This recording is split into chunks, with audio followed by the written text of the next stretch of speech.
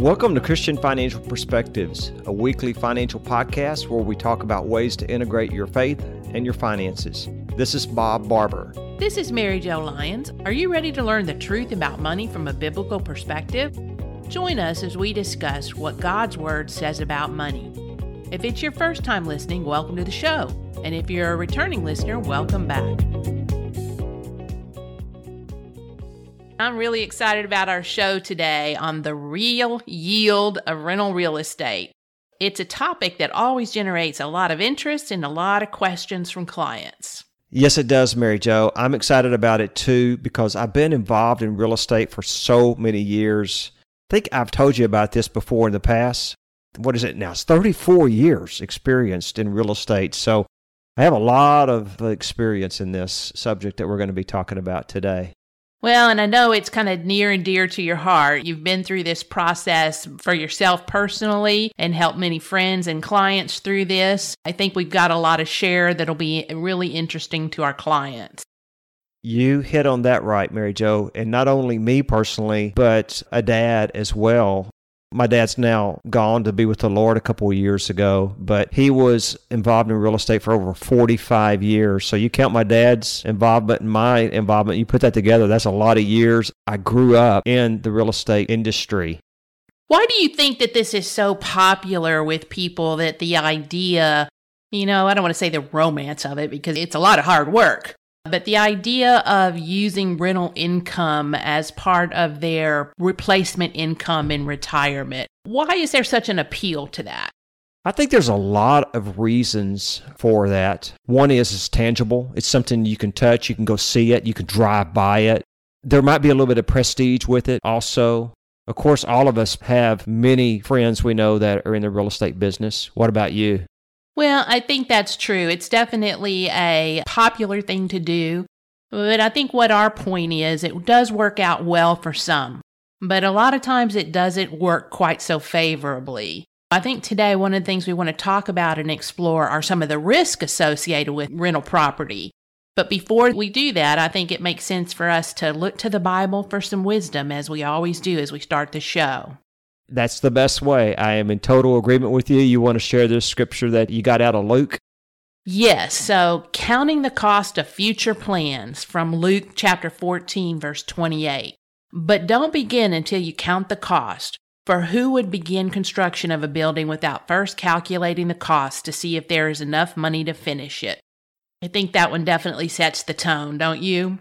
It really does, Mary Jo, and I think that's what today's program is so good. This is a fantastic podcast that everyone's going to enjoy once we get into the meat of it, because I think with buying residential real estate, I think that's the mistake that so many people make is they don't count the cost going into it. And we have a worksheet that we're going to go over that kind of identifies those costs and does some of the math and kind of talks about the balance sheet, if you will. But before we do that, I think it's helpful for us to kind of go through some of the pros and cons. And interestingly, some of these are both pros and cons, but I think there's a lot to consider. One of the most is sweat equity. If you're not a skilled carpenter, you're not skilled in electrical and plumbing and all the repairs and maintenance that come with rental property, those repairs can be quite costly. I don't know if you, but the last time I hired a plumber, I had to take out a loan. Just to show up, electrician or a plumber or a roofer. I remember needing to get a small leak in our roof about a year and a half ago, and just for him to show up was $150 to $200. And then on top of that is cost for any additional materials and labor. So it is quite expensive. They are definitely, that's true. And if you don't have those skills, because as you know, residential property, things are going to break and there's going to have leaks and water heaters are going to go out. For some people, it's a hobby, kind of what they do to spend their time. They go from working, to get a paycheck to building their rental income and repairing that, and they enjoy it. To them, it's not necessarily work, it's more of a labor of love, but I know my husband is best without a hammer in his hand. I know he's going to listen to this, but I hope he doesn't take offense. It's so funny you say that because I remember when Rachel had to come up to Houston to visit MD Anderson for her cancer, and y'all came home and none of your doors were squeaking anymore. Just so y'all know, when Rachel and I, my wife and I, go to Houston, we'll stay at Mary Jo and Mike's house. So y'all came home, and I didn't think that was a big a deal, but that was a big deal with y'all. He noticed it immediately when he got home. Oh, Bob's been here because the door's not squeaking. Yep. Well, and I am one of those people. I mean, I could take a dishwasher apart and fix it. I could take a washing machine apart, and I like doing it, but a lot of people don't. My dad, as involved as he was in real estate, speaking of that, he couldn't fix anything either. So tell Mike not to feel bad. Yes. You know, another big risk is geographical risk. And I know you've got a little bit of a story that you shared with me in the past about your dad and his experience with rental houses and the income. So why don't you share that with our listeners? During the 1970s, when we were growing up in Austin, most people probably have a hard time believing this, but the economy in Austin was really, really bad. We moved down to Lake Jackson, Texas, which is kind of around your area, and there's Dow Chemical down there. My dad was in the real estate business in Austin and wanted to be in the real estate business in Lake Jackson. It was my uncle that lived down there that really spurred us to move our family. And by the way, it was a fantastic place to grow up during my junior and high school years. Just great place. But during that time in real estate, Dad accumulated a lot of rental homes. And Dad liked to accumulate the kind of rental homes that the blue-collar, hardworking guy that worked at Dow, that was the welder and worked at the plant, could afford. I think that's what most people try to do. Exactly. He didn't want to get the high-priced stuff. He wanted to get the normal 2-bedroom, 2-bath, or 3-bedroom, 2-bath homes. So he accumulated a lot of homes around the Lake Jackson, Freeport, Clute area. And for your listeners in this area, they know all about that area. He accumulated over 40 properties at one point. And what happened was in the late 70s, Dow Chemical had this huge layoff, and many of their blue-collar workers were laid off. Unemployment went up, and his houses went vacant. And he had leverage. He'd made the mistake of leveraging them, meaning that he had borrowed some money on these homes. And you know what happened? He had to make those payments. And he continued to have to pay taxes and maintenance and insurance. And this went on for a couple of years. And I saw not just him, but I saw many friends, my dad's friends, and people I'd grown up with and come to know. I saw them get hurt by this dramatically. Not only did that happen, but also the economy was starting to go bad up here, even in the Austin, San Antonio area where we're from in the mid-'80s. I saw the whole thing collapse then. We had a boom up here, and of course we're having that boom now. But I couldn't believe that this whole thing crumbled when he had that many rental homes, but he had it all in one geographical location. And that's what happened. And as you know, the same thing could happen with someone that's in a high hurricane region, or think about all the fires out in California. How you could just be destroyed if you are in one geographical location. So there's geographical risk in real estate. What sounds good at first doesn't always work out that way some of the times, and you want to make sure that you've got the time and the physical resources, the financial resources to handle those kind of downturns. There's a passage in Joshua chapter 9, verse 12 through 14 that I think speaks to this. This bread of ours was warm when we packed it at home on the day we left to come to you. But now, see how dry and moldy it is? And these wineskins that we filled were new, but see how cracked they are? And our clothes and sandals are worn out by the very long journey. The Israelites sampled their provisions, but did not inquire of the Lord.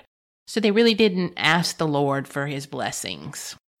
This is a beautiful passage that you picked here, Mary Jo. I really like this because it really speaks to what we're talking about today. And things can look real glossy and great up front, but they didn't see the cracks, and there can be some cracks in this. Right. And another risk that is inherent is tenant risk. What thought come to mind for you on that one? I'm looking at some of your notes here, and it's definitely true. No one's going to care for that property the way that you would. And boy, that is a major risk, the risk of what kind of tenant. I would really want to look at their long-term track record. Are they the kind of tenant that's going to come in and at the end of 6 months walk away? You really need to do a background check on your tenants. Now, today, I know they'll do credit checks, but I would find out as much about that tenant as you possibly can and know their background. Some of them can be really needy and demanding. They often pay late. Yeah, that's the truth, yeah. Who knows what their friends and family are like? And then not to mention their pets. Dogs can be pretty destructive on a property. A lot of them are diggers and chewers. So you have to take all of those things in mind. Well, I tell you, Mary Jo, I can speak to this one too. As a kid growing up who had a dad that had so many rental homes, when somebody moved out and in between, and I was like 14, 15, 16 years old, guess who got to go clean up those rental homes? And I can just imagine the crayon marks on the walls, the spills on the carpet. You pretty much have to start over every time you move a renter in and out with carpet and paint. I can tell you, I saw some amazing things. The worst one was when somebody left some fish in the refrigerator and... Oh my, yeah. Yep. So I don't even want to go into that. And I think that takes us into one of the other pros and cons, and that's if you're buying in an area for seasonal rentals or a vacation home market. One of the things you have is weather risk. Certainly, if you've got a lot of snow issues, that can be an issue, or certainly storms like we're facing and have faced this last year in the coastal Bend area. So there could be a vacancy as you repair after weather events like that. But also the other thing you have to think about on vacation homes, if you're buying a property and your intention is to use it as a vacation home yourself, but then rent it out the rest of the time, you have to be really careful, and you can only use it for 2 weeks without jeopardizing the deductibility of those expenses. Now, you can go down to do maintenance on it or go up wherever it might happen to be, and you can justify it that way. But you have to be real careful with that. So it's not like you have an unlimited amount of opportunity to use it.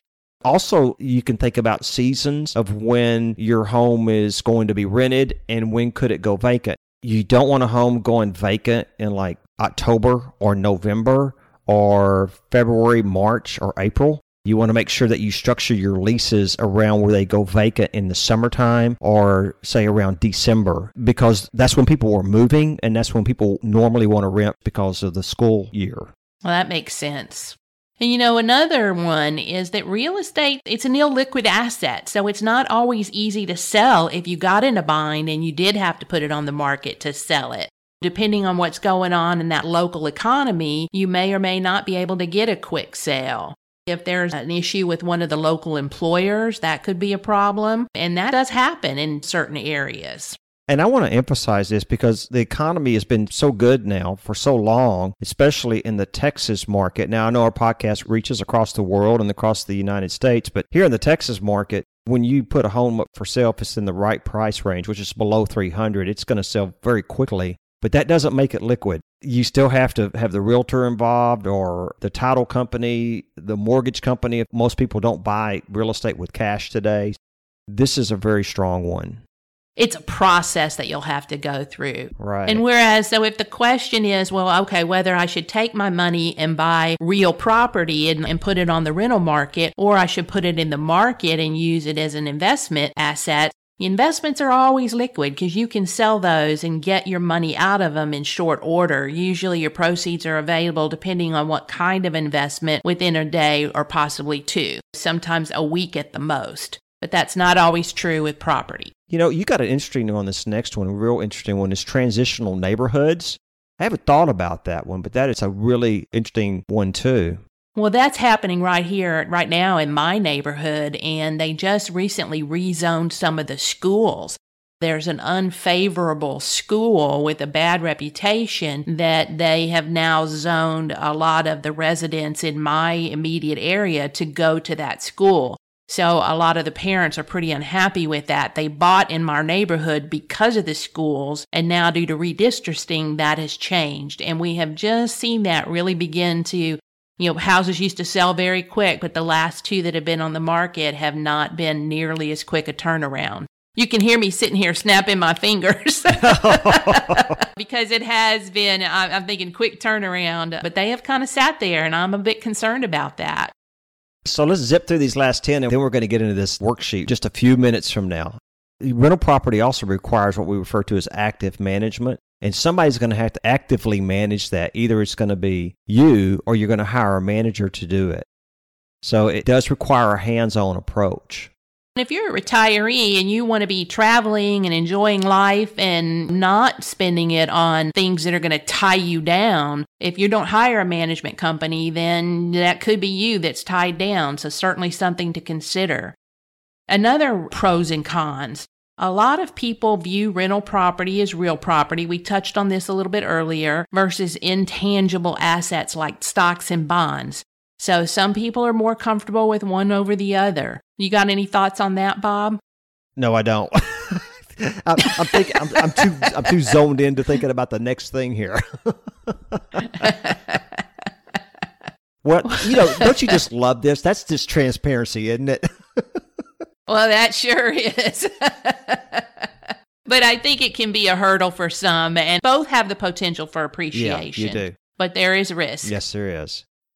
And what about mortgage rates? Even though mortgage rates are rising, we're still in a time of relatively low rates. But certainly if you finance a home and you don't have the ability to pay cash, then that's going to increase your cost. And we're definitely going to get into that more when we go through the worksheet. Oh, when we go through this worksheet here in just a minute, which, by the way, we're going to have this worksheet available for you if you're thinking about buying a rental home. You'll be able to email us or give us a call. We'll get a copy of that to you. But when we talk about mortgage rates and mortgage in general, when we put the cost of a mortgage into the math of this, it kills the yield and most of the time it's a negative cash flow situation. Not to mention, the Bible always cautions us against the use of debt. And in Proverbs chapter 22, verse 27, can you do it without borrowing the funds? If you can't pay it, even your bed will be snatched from under you. I know that's one of your favorites. It really is. And debt is always assuming that the future is always going to be bright to pay it back.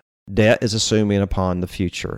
We are not saying that debt is a sin. The Bible does not say that debt is evil, but it just warns us that if we don't have the means to pay, our very bed could be snatched out from under us. And that's what happened back when we were talking about my dad earlier. He leveraged these properties too much.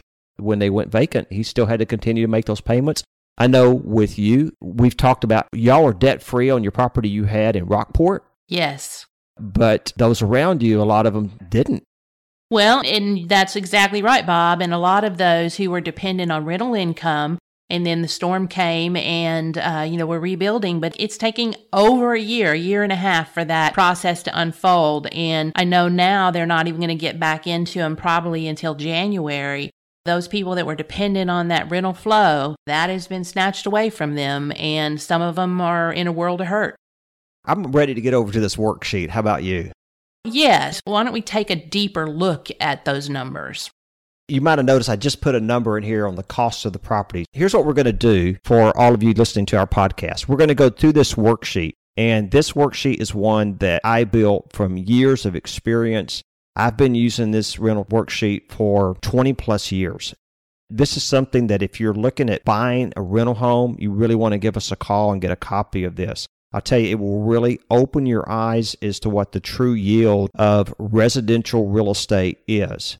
We're going to start off with assuming that you're looking at a property in the $200,000 to $250,000 range, and assuming that you can rent that property for $1,500 a month or $18,000 a year. We call that our annual gross rental proceeds. So here we're going to say, all right, you're going to buy this $200,000 to $250,000 property.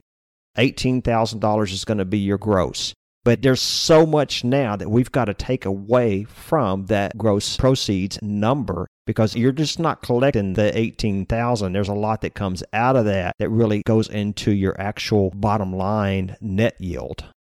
It makes me realize maintenance cost and what a big chunk that is. So you got to talk about painting, roof repairs, plumbing, electrical, heat and air. If you don't have heat and air in a house, especially air conditioning here in Texas, you're going to have a hard problem renting that house. And then flooring and just overall maintenance, gutters, that type of thing. So I think we've estimated $2,000 on maintenance. Yeah, we did. And I will say, a lot of you that are listening to the podcast, maybe you're thinking, well, I'm going to go buy a brand new home. So you may not have that cost for 5 or 6 years.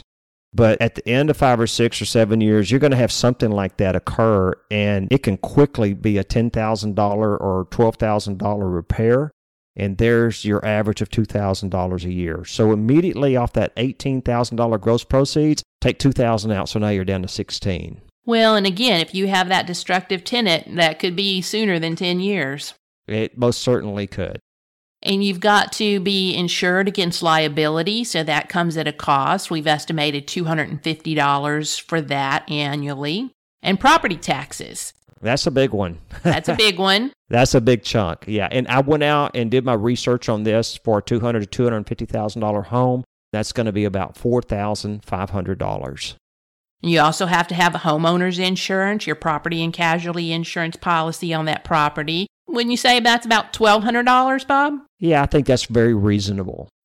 And then what about those months when it might sit vacant? You've got a tenant changeover. Somebody's moved out unexpectedly due to a job transfer or divorce or something like that. And then you're stuck with a vacant property for a month or two. So we've just kind of come up with $800 as a potential for that cost. We're renting this home that we're assuming for about $1,500 a month. And you are going to have that happen every year or two. You're going to lose either a whole month or at least half a month while the one renter moves out and another one moves in. So I think this is actually a very conservative number that we're using. Probably should be higher, but we're going to put $800 in there to be on the fair side. Even if you have noticed that your tenant is moving out, there is going to be a period of vacancy. Now, don't worry. I don't expect all of you, as you're listening to our podcast, to be adding these numbers up in your head. We're going to tell you what this final number adds up here in a minute. Right. There is a lack of diversification, which it comes at a cost, what we were talking about. So geographical diversification on your home. Typically, that's a single occurrence risk. That's my insurance talk. Mm-hmm. Yeah. Don't mean to use that lingo, but... Well, it's actually in the worksheet, so that's okay. You got one renter, one market, one location. If there is a natural disaster of any kind or a local employment situation, there could be a cost with that, but we're not factoring that in. We're just putting it out there for discussion's sake. Exactly right. And then there's the annual marketing cost of finding a renter if that renter moves out. We didn't put that cost very high at all because we're assuming that you can rent for a 1 or 2 year period, maybe in a 3 year period without having to find another renter. But we did put a couple $100 in there on an annual basis on average. And if you're going to be hiring a property manager or you're taking on that task yourself, your time is worth something as you go through that and you're going to incur certain expenses. So we've estimated that to be $1,200. There were 2 more costs that we didn't put in here. They're on the worksheet, but we're not talking about them today. But you would add another cost if you have a mortgage and you go borrow money to buy the rental property. There's going to be that annual cost. People don't think about this one, Mary Jo. Whatever down payment you put on rental property, which usually is a requirement of 20% down. So you got to think on a $250,000 house, that's $50,000 that you've put down. That's no longer making you say a 4 or 5% return. You've got to put that number in there too because that money's not making you money any longer. But we didn't put those 2 elements in there at all. Mary Jo, you got to think about what your time is worth for the management of the property. A lot of people, they'll hire a property manager to do that, but your time is worth something. And if you're going to spend an hour or 2 or even 5 hours a month, you got to pay yourself something. Your time is worth at least $20, $25 an hour. That can add up over a year, and we've put $1,200 for the annual cost of what your time is worth for management or what you would pay to a manager. And we've talked a lot about the use of that money, whether you take money from a down payment to put on it and you finance the remainder of the balance in a mortgage, or if you pull out the entire cost of the property out of your investment portfolio, that's coming at a cost because you could have been investing those assets. So whether it's the down payment or the entire principal of the mortgage. So you got to factor that in. Now, are we ready for the drum roll? Let's do it. Of the annual total expenses for this house that you paid around $200,000 to $250,000 for, you have an annual gross rental proceeds of $18,000. The annual total expenses $10,150. $150. So what does that make our net profit? Again, that expenses total $10,150. That makes our annual net profit $7,850 on that $200,000 to $250,000 rental home, giving us an average annual rate of return of 3.14%. You know, you're doing a lot of work for 3.14%. And I think if you look historically, the market's done a little bit better than that. I think so too. And when you look at the liquidity of the investment, especially if you're having to borrow money, this is what we talked about earlier in the beginning of the program. The things you got to consider is that if you have a mortgage on top of this that's coming out of that yield is less than 3. It's probably a negative yield when you count all the cost. I think that there are some serious costs to consider. And we want to remind our listeners that if they want to get a copy of this worksheet, they can reach us at CIS Wealth Management, where they'll find it on our website. You can also give us a call at 877-71-TRUTH. or 877-718-7884 to request your free copy. I was just going to also mention the podcast website that is christianfinancialpodcast.com. You can request it there as well. And I want to say right here at the end of the program, I'm not against buying residential rental real estate. You may think that after hearing today's show, but I'm just wanting you to count the cost. Back to that scripture that we started from, that was in Luke 14:28, but don't begin until you count the cost. We're just playing devil's advocate, and you've heard that old saying many times, feast or famine. What have we seen happen after periods of prosperity in many communities? You just look around the countryside and in our towns and cities, and there are lots of them where things have deteriorated over time. So you're making a pretty long-term commitment when you buy property. That's going to do it for today. I want to thank you for listening to our Christian Financial Podcast for this week. You are listening to Christian Financial Perspectives. Join us next week as we explore what God's Word says about money. And don't forget, you can sign up for our free newsletter at ciswealth.com or give us a call at 877-71-TRUTH. That's 877-718-7884. To make sure you don't miss any of our podcasts regarding the truth about money, be sure to subscribe to Christian Financial Perspectives at christianfinancialpodcast.com for free. If there are any specific topics you would like to hear more about, we'd love to hear from you. That's all for now. Until next week. Comments from today's show are for informational purposes only and not to be considered investment advice or recommendations to buy or sell any company that may have been mentioned or discussed. The opinions expressed are solely those of the host, Bob Barber and Mary Jo Lyons. Bob and Mary Jo do not provide tax advice and encourage you to seek guidance from a tax professional. Investment advisory services offered through Christian Investment Advisors, Inc., DBA CIS Wealth Management Group, a registered investment advisor. Past performance is no guarantee of future returns, and returns or losses will fluctuate over time.